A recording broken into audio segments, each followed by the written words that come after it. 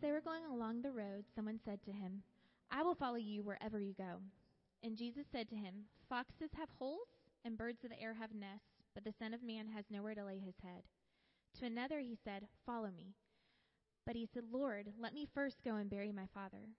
And Jesus said to him, "Leave the dead to bury their own dead. But as for you, go and proclaim the kingdom of God."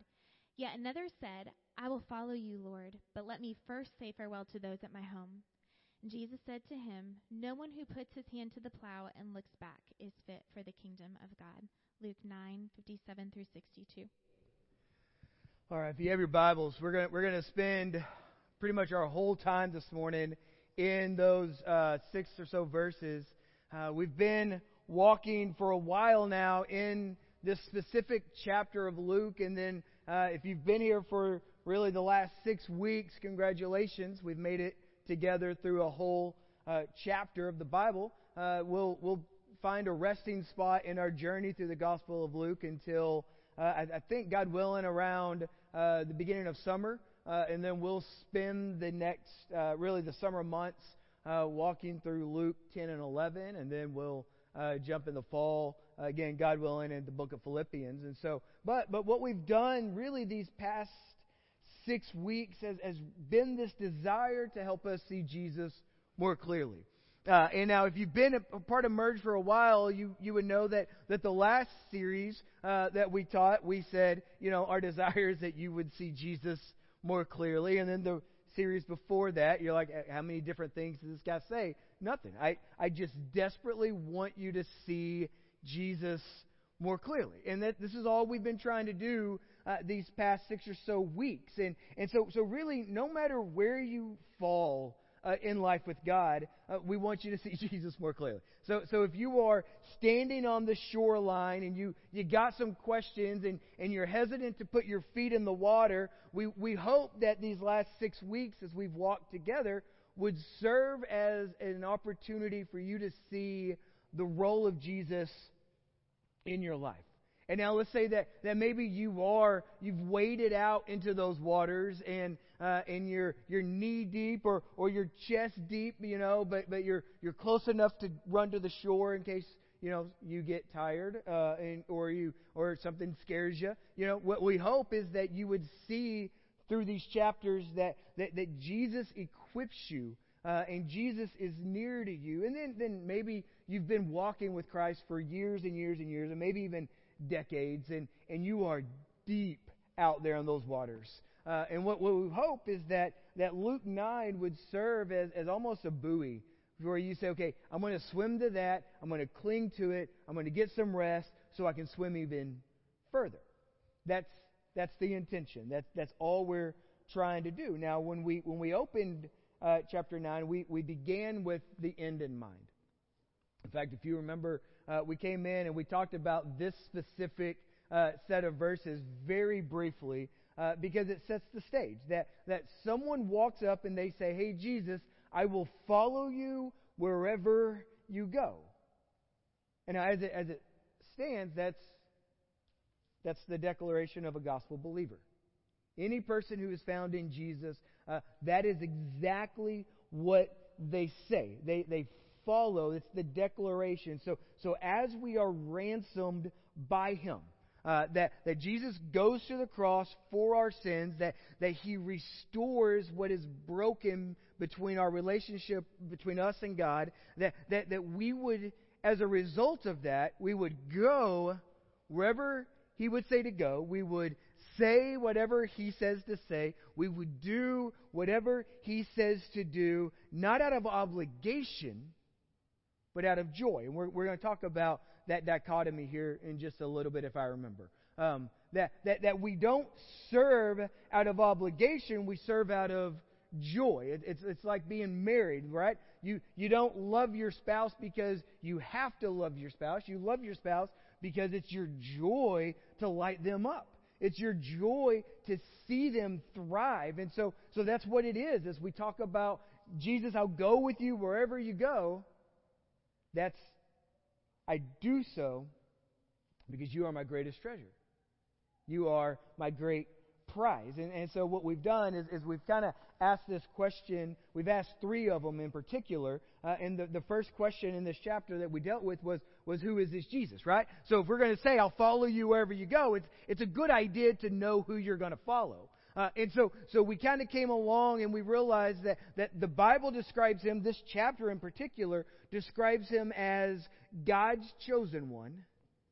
That Jesus is our Messiah, that He dies the death that we deserve to die so that we can live the life that we can live restored by God's great love.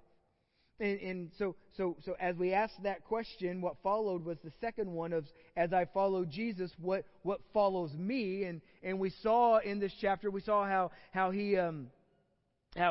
purpose and power follow me for the glory of God, how insight and expectation follow me, how I go through the cross to get to the crown, and then lastly, how we triumph in the truth of who Jesus is. That we don't really have big victories apart from who Jesus is. And now then that kind of led us to last week where we asked a question of, okay, as I follow Jesus, how does He change my attitudes? And we saw that Jesus models and really moves through these three different scenes that we walked through last week, how He moves us from competition to humility, how He moves us from tribalism to cooperation, and then He moves us from vengeance to mercy. And we saw that. We saw that as the disciples have a lack of love for first each other, then secondly for people who are outside, who are believers but outside the group, and then lastly for people they would call their enemies, that Jesus moves us. And we ended our time asking this question, that what difference would Merge have in this city if we were marked by people who are humble, cooperative, and mercy-filled? And we said that's important because those are markers of love, right? If you know a person who's humble and cooperative and merciful, you don't really typically walk away saying, "Gosh, I hate that guy. Like he is just a dirtbag. He is so forgiving. I just want to drop kick him," right? You don't get to that place. And we said in order for a church to have that reputation, that the people of that church have to carry that reputation, which is ironic, not ironic and not even coincidental. Jesus comes in, and we ended our time with this, remembering that Jesus comes in with His disciples, and He says, "A new commandment I'm going to give you, that you would love one another as I have loved you." And He says, in doing so, people will know that you are my disciples. People will know that you have been changed by the life of Jesus when you carry this. And so really that's now you're caught up. If you've never been here, haven't been in the last 6 weeks, now you're caught up, right? In fact, some of you are like, I wish I'd have just heard that part rather than the 5 hours of the limited series, right? So but where we go today is I'll be honest, it's a hard set of verses, but it's not a complicated set.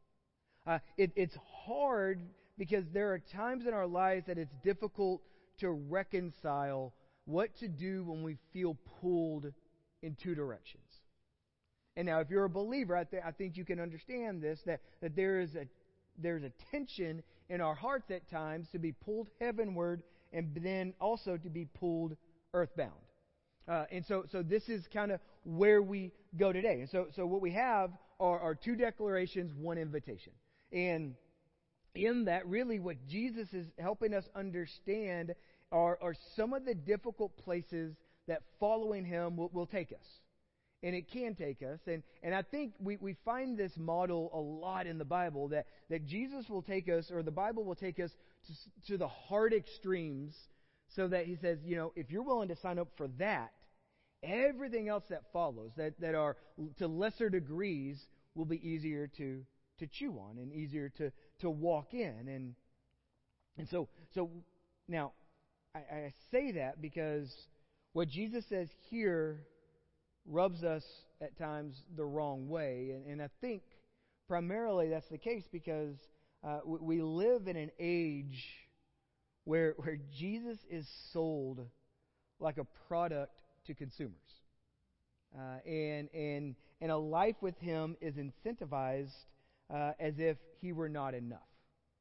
Okay? Now, I want to be very clear about that here.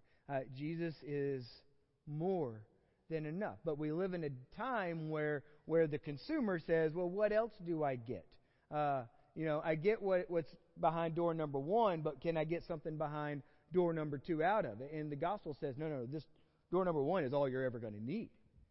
And I say that, and let's illustrate it this way. So Easter's coming up here in a couple weeks, and this is typically about the time that the church starts to tell their people, hey, if you don't have a friend, find a friend, and then invite that friend, right? And bring them to Easter. It's kind of a big deal. It's one of our 2 Super Bowl Sundays, right? So what we'll do, though, out of that, and I think desiring people to join you for an Easter service is great, and it's genuine. And I think a lot of churches will do that with a genuine desire to help people who are far from God find life in Christ. Now, where we really kind of, I think, jump a track, okay, and this is just old man Gary's soapbox for a moment, okay, are the things that we do to try to lure people into the door. And like over the years, I have seen some really great ones that like, for instance, hey, show up for Sunday, fill out a card, and enter to win a new iPad, right? Or show up for Sunday and make sure you stop by the station for your mini family portrait session, right? And if your spouse isn't good looking enough, don't worry about it. We got musicians.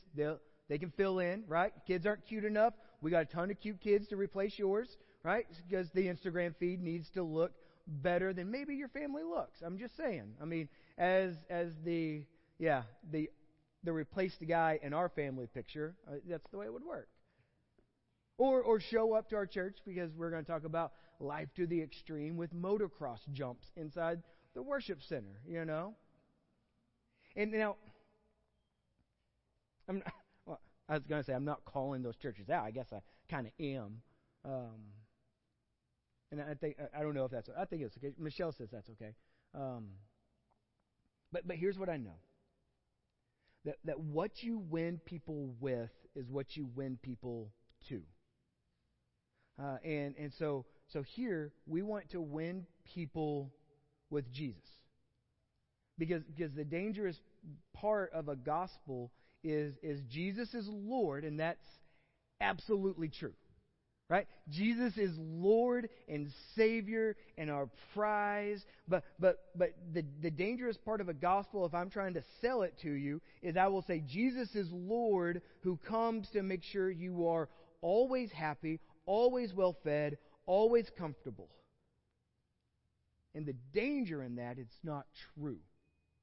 It is just not true. And so we find, now what we do find in the Bible are promises that we will be filled with joy and we will be filled with peace regardless of the circumstance. We will have provision according to what we truly need. We will have equipping for life that is to be lived on a frontier rather than a rocking chair to sit on the porch for the rest of your life as you just wait until you die so you can go to heaven.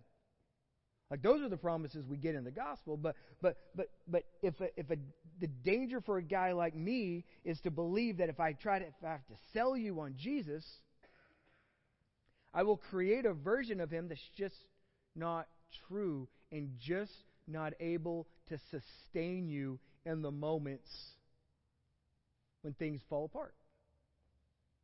Okay? So why do I say all that? That's like the longest intro of all time, right?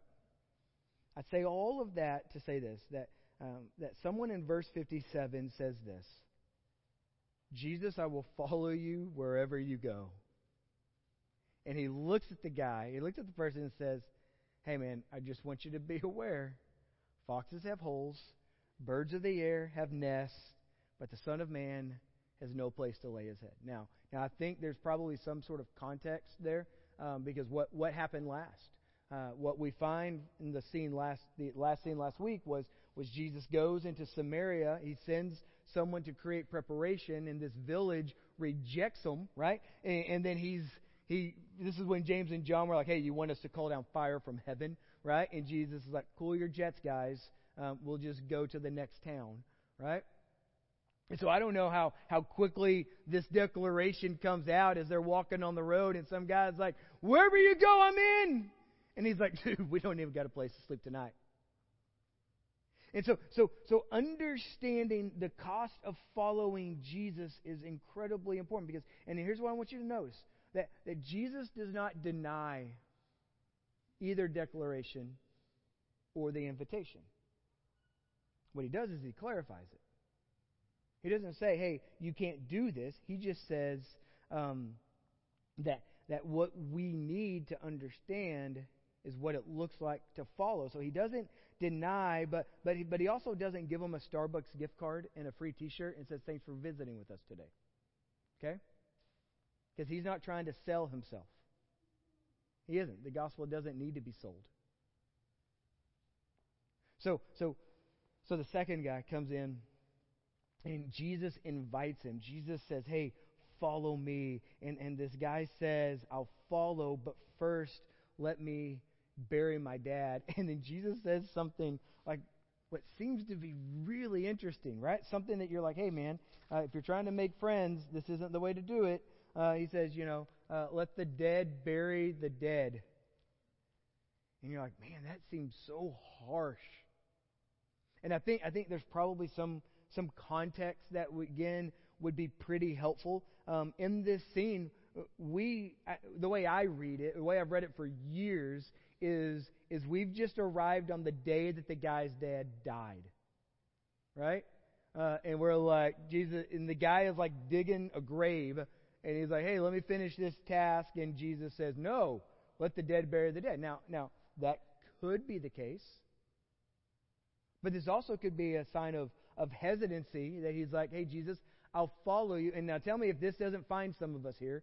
I'll follow you, but first let's take care of a career. Let us buy a house. Let us get married. Let us have kids. But first, he says, but first, let my dad die. Now, we don't know in this moment if the dad has died, is dying, or will die, right?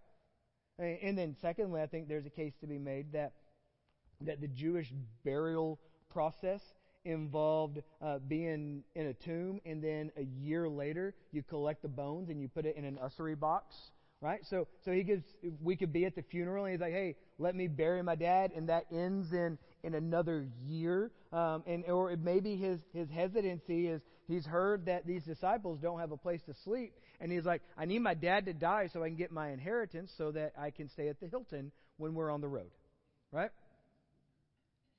Now, let's not act like we haven't just been found out in that moment. I'll go with you wherever you go as long as, or if I can do this first.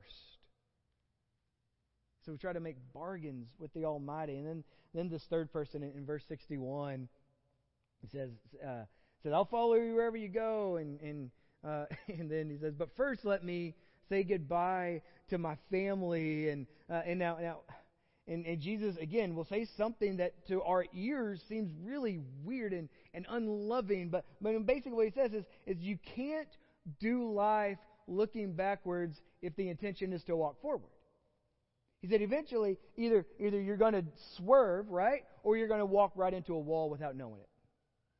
And so this is exactly where we're at. So in all three places, he says no one puts his hand to the plow, right, and looks back as fit for the kingdom. And so in all three of these places, we see this call to follow Jesus. And really what this call is that the following Jesus should be the center movement of our lives. Really should be. That now, and so he doesn't. And it's easy, I think, at times to read verses like this and say, okay, well, Jesus has given us new commandments, new laws. And so apparently, in this new way of living, we live as nomads, we skip funeral services, and we ghost our family members. Right? And now some of us are like, that's not a bad idea. But that's not what he's saying. That's not. Jesus, I believe what's happening here is that Jesus knows our idols. He does. He knows our idols. He knows that there are things in our life, and hear me when I say this, some of those things are good. But we will take those good things and we will try to make them ultimate. And in those moments, Jesus speaks into that. And he says these things can't be ultimate because they don't sustain you. They can't give you life. They can't restore life into your dead body. You can't do it this way. Jesus knows our idols. He knows our desire for comfort and our hesitancies to go places and our temptations to look back. And he speaks into that. And so Jesus, and I want to tread carefully because I want to make sure I'm clear that a desire for comfort or a love for family, that's not a bad desire. It's not. It just can't be the ultimate pursuit of your life. It can't. It cannot. You cannot build a life on those things. And Jesus, so Jesus is not anti-family. He's not anti-home. But what's come into the surface is that we would cherish Him as more precious than even the good things in our life. And so the argument kind of gets built out that that's too much. What He's asking for is too much. That's too hard. And usually when that's the case, that argument gets built on, and tell me if I'm not right about this, that argument gets built out based on how we feel and what we're trying to avoid. Right? Like that doesn't make me feel good, and I'm trying to avoid discomfort, so what you're saying is too much. And now here's the thing. If you walked away from Jesus in that moment, just know you're not alone in that. John chapter 6, there's this moment where Jesus is talking about following Him, and these people are like, that's too hard, and they walk away. And Jesus looks at His disciples, and He says, are you guys going to go too? And Peter says, where would we go? He says, you're the Christ. Where will we go to find more satisfaction than here in your presence? And so if you find yourself in this moment, as we've listened to Kelly read these words, that I've kind of laid a little bit of groundwork about the scene, and you say, man, that's too hard. Now, I want to interject something. And there's this moment in Matthew 13 where Jesus is describing life in the kingdom of God, and He says it's like a treasure that's found in a field. And then He says it's like a merchant who's looking for a pearl. And when they find that, when they find the treasure, and when they find the pearl, they go sell all that they have to obtain it. And in their joy, they celebrate what they have. So when you say, hey, this is too hard, I believe your issue isn't that it's too hard, it's that you haven't found a joy in Christ worth giving your life towards. Which would make me wonder if you've been sold a version of Jesus that's incomplete. Because here's what we know. Jesus changes everything. And but there still rests a tension, right? Like even if you're like, I do desperately love Jesus, there's this tension that still exists, because one moment we as a body, you as a person, could say, Jesus Christ, our perfect sacrifice, you are beautiful, and our hope is in you. Remember that? We just did it like 10 minutes ago, 15 minutes ago, I don't know. We all sang it together. And we can mean that, and then in the next moment we can find ourselves searching for hope elsewhere. Trying to build a house elsewhere. And now this tension creates objections in our own spirits. Okay? And now I've been in full-time ministry for like 934 years. That's not true. A little over 20 years. And in the course of that time, I have heard a lot of objections for why we don't follow Jesus. Why I don't want to go where I said, I'll follow you wherever, and Jesus says, okay, go there. And we're like, about that. And typically there are about three where I believe there's some commonality between us. And the first one is, it's like this. If Jesus said, hey, follow me, and we would look at him and we'd say, I would follow you there today, but it is, and the first thing we would say, it's too hard. It is. It is just too hard. And now, how do I know that? Because I know that we are a society that avoids hard, and it shows. It does. Again, I'm going to hop back on old man Gary's soapbox. Right? As a society, we avoid hard, and it shows. We are quick to the easy, even though there are massive side effects to easy over hard that create a whole new mess of problems. Right? So in fact, just listen to a medical what do we call a commercial? That's old school. It tells you we've cut the cord in our house. That you have a commercial for a piece of medication, and then they have all those side effects. Like, hey, we could fix this area maybe, but you might have 15 other issues, such as death is involved. And we're like, sounds great, let's do it. So we want quick, and even though there's side effects, we want to base our decisions on an easy today, even though it forsakes a healthy tomorrow.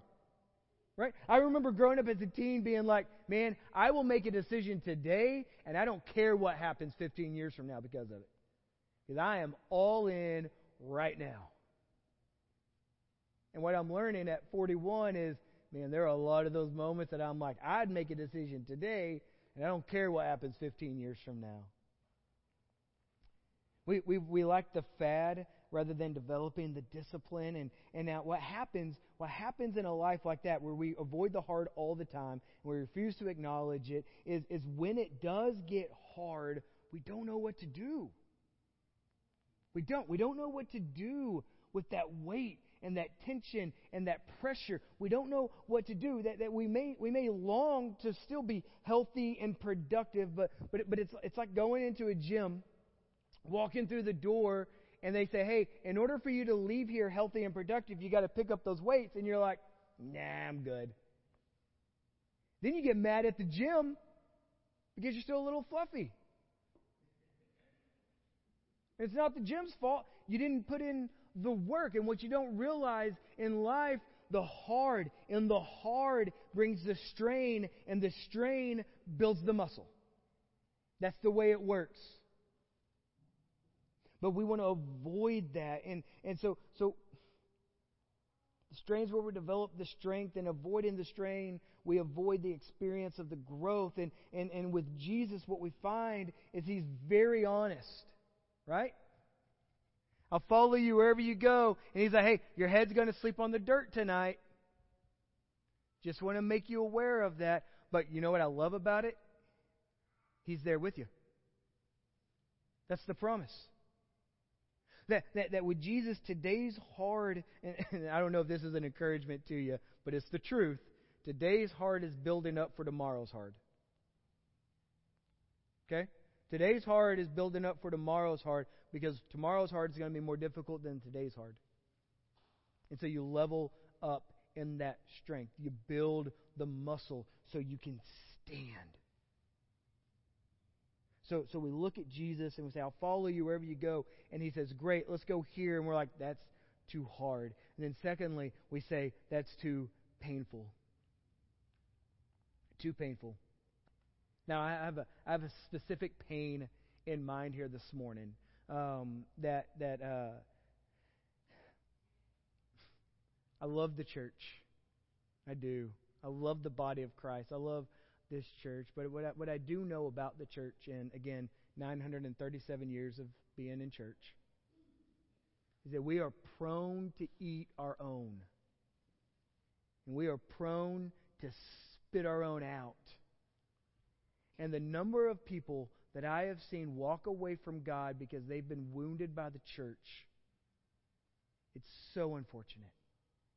And it breaks my heart every single time that we wound people to the point where they walk away from God. Now here's the thing. Them walking away from God, that's not on you. That's their decision. But we play a role in that. And now it shouldn't be that way, right? We shouldn't walk away from God because we've been wounded by people, but nonetheless that's the same. So I don't want to try to minimize if that's you, and I think that might be some of us here, right? Because once I said it, we're all like, "Yep." That's exactly what you sounded like in your own spirit. So I don't want to minimize that, and I don't want to dismiss it, but walking away from God because of people, it's kind of like deciding never, ever, ever to eat again because you had food poisoning once. Right? Like we would not do that, right? Now, you might not go back to that restaurant, right? Like bringing up that restaurant's name might make, like never again. But you still eat, don't you? And so, but what I find in this area, that's not necessarily the case.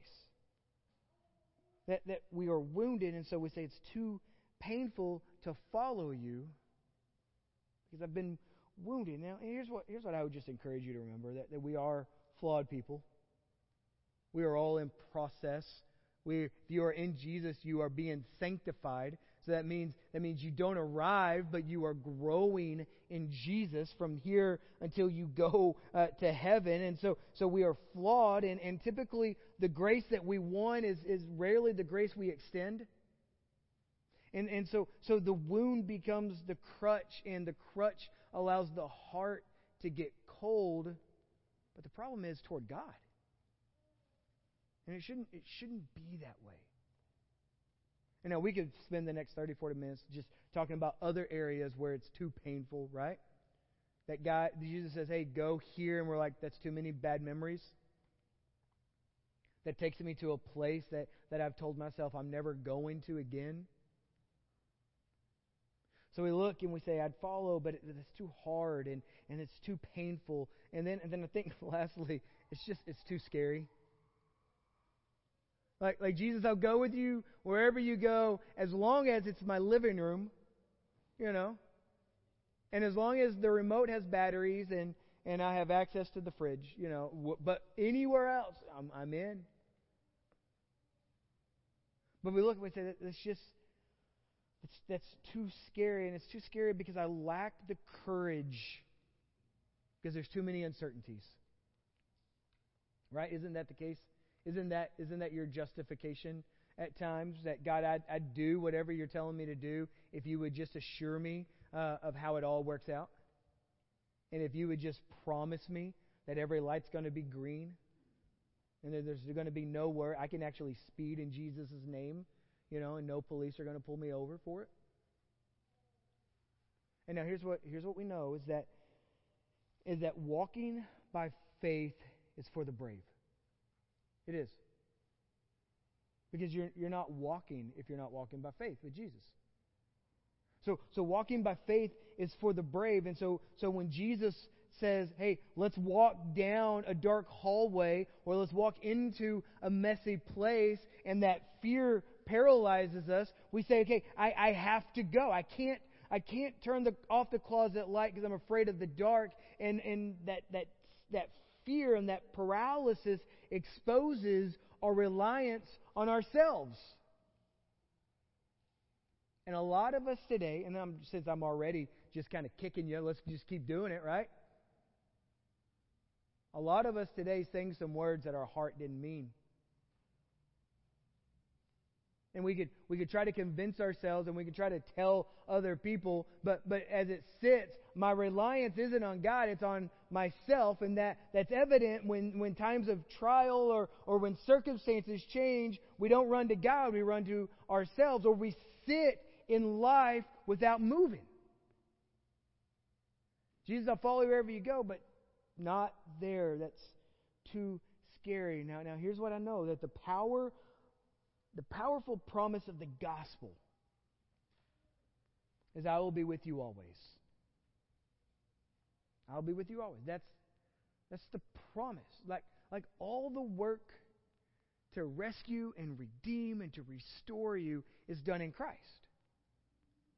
And then he says, I'm going to do that, and then I'm not going to leave you.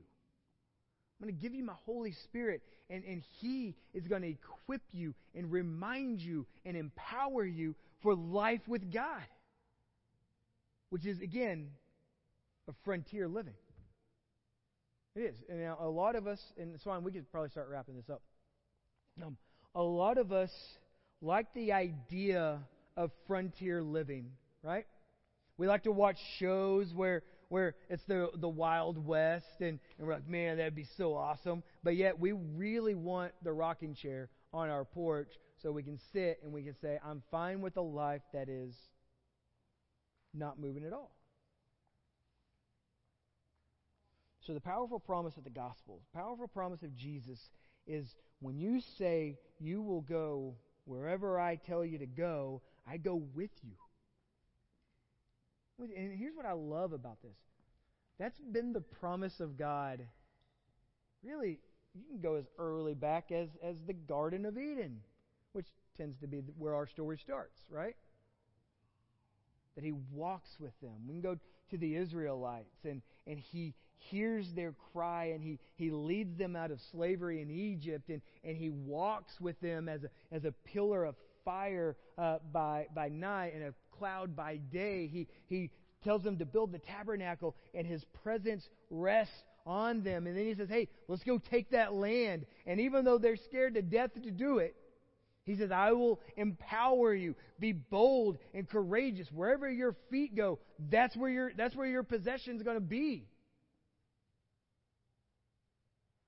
And the story of mankind is this back and forth of yes, I'm in, and then no, I'm not, and yes, I am, and no, I'm not, and yes, I am, no, I'm not, and that's where we find ourselves today.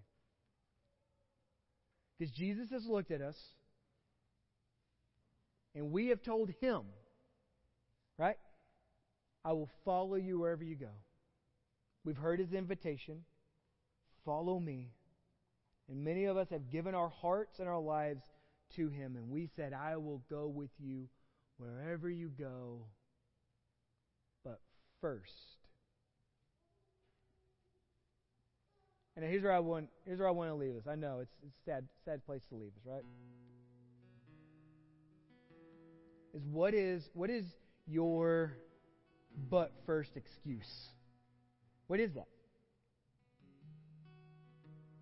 Like Jesus, I would speak to them. I would proclaim to them. I would serve them so that I could help them who are far from God find life in Jesus. What is that I will do that, but first let me blank. And now here's what I hope. I hope if you're brave enough to ask that question, that you would be brave enough to listen to God explain it to you. And then you would be strong enough to allow, those strongholds to be broken and those chains to be broken so that you can live in freedom and joy and peace and purpose.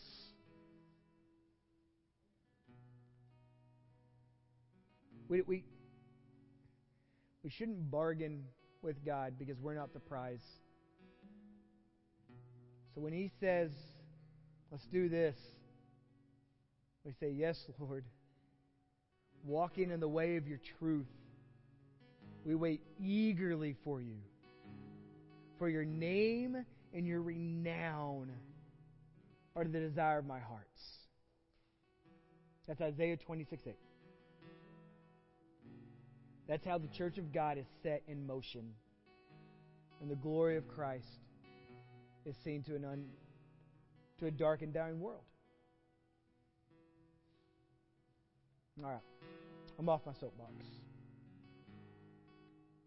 Our desire this week is to love God by loving people.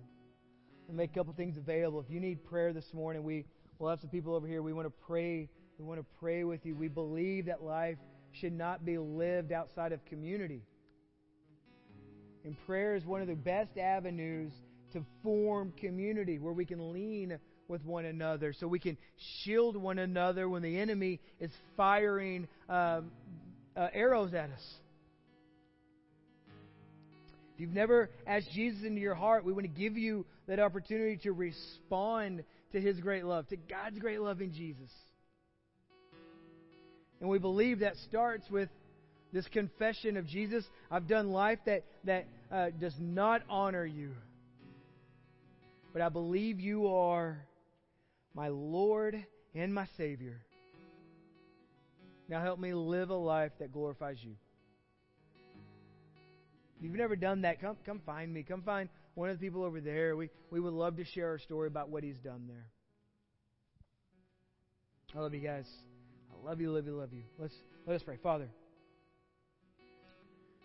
we thank you that you move in us and around us, that you care for us, that you walk amongst us. And I pray you would draw us to the end of ourselves, and that we would understand that when we say, I'll follow you wherever, that there's no addition to that. There's not a but first let me.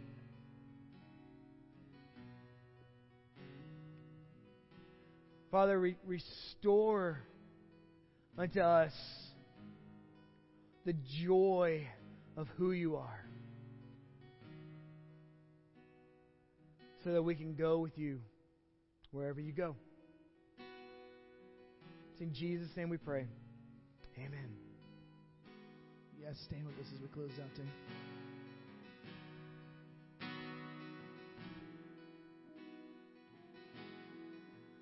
Oh, now Jesus Christ, we magnify your life. For your majesty, we crown you King.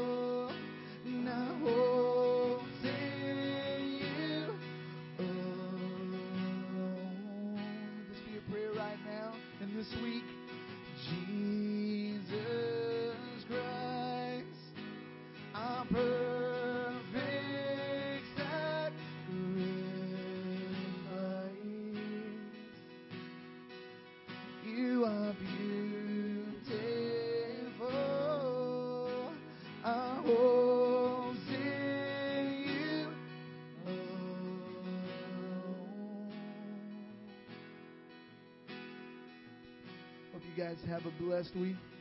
You're dismissed.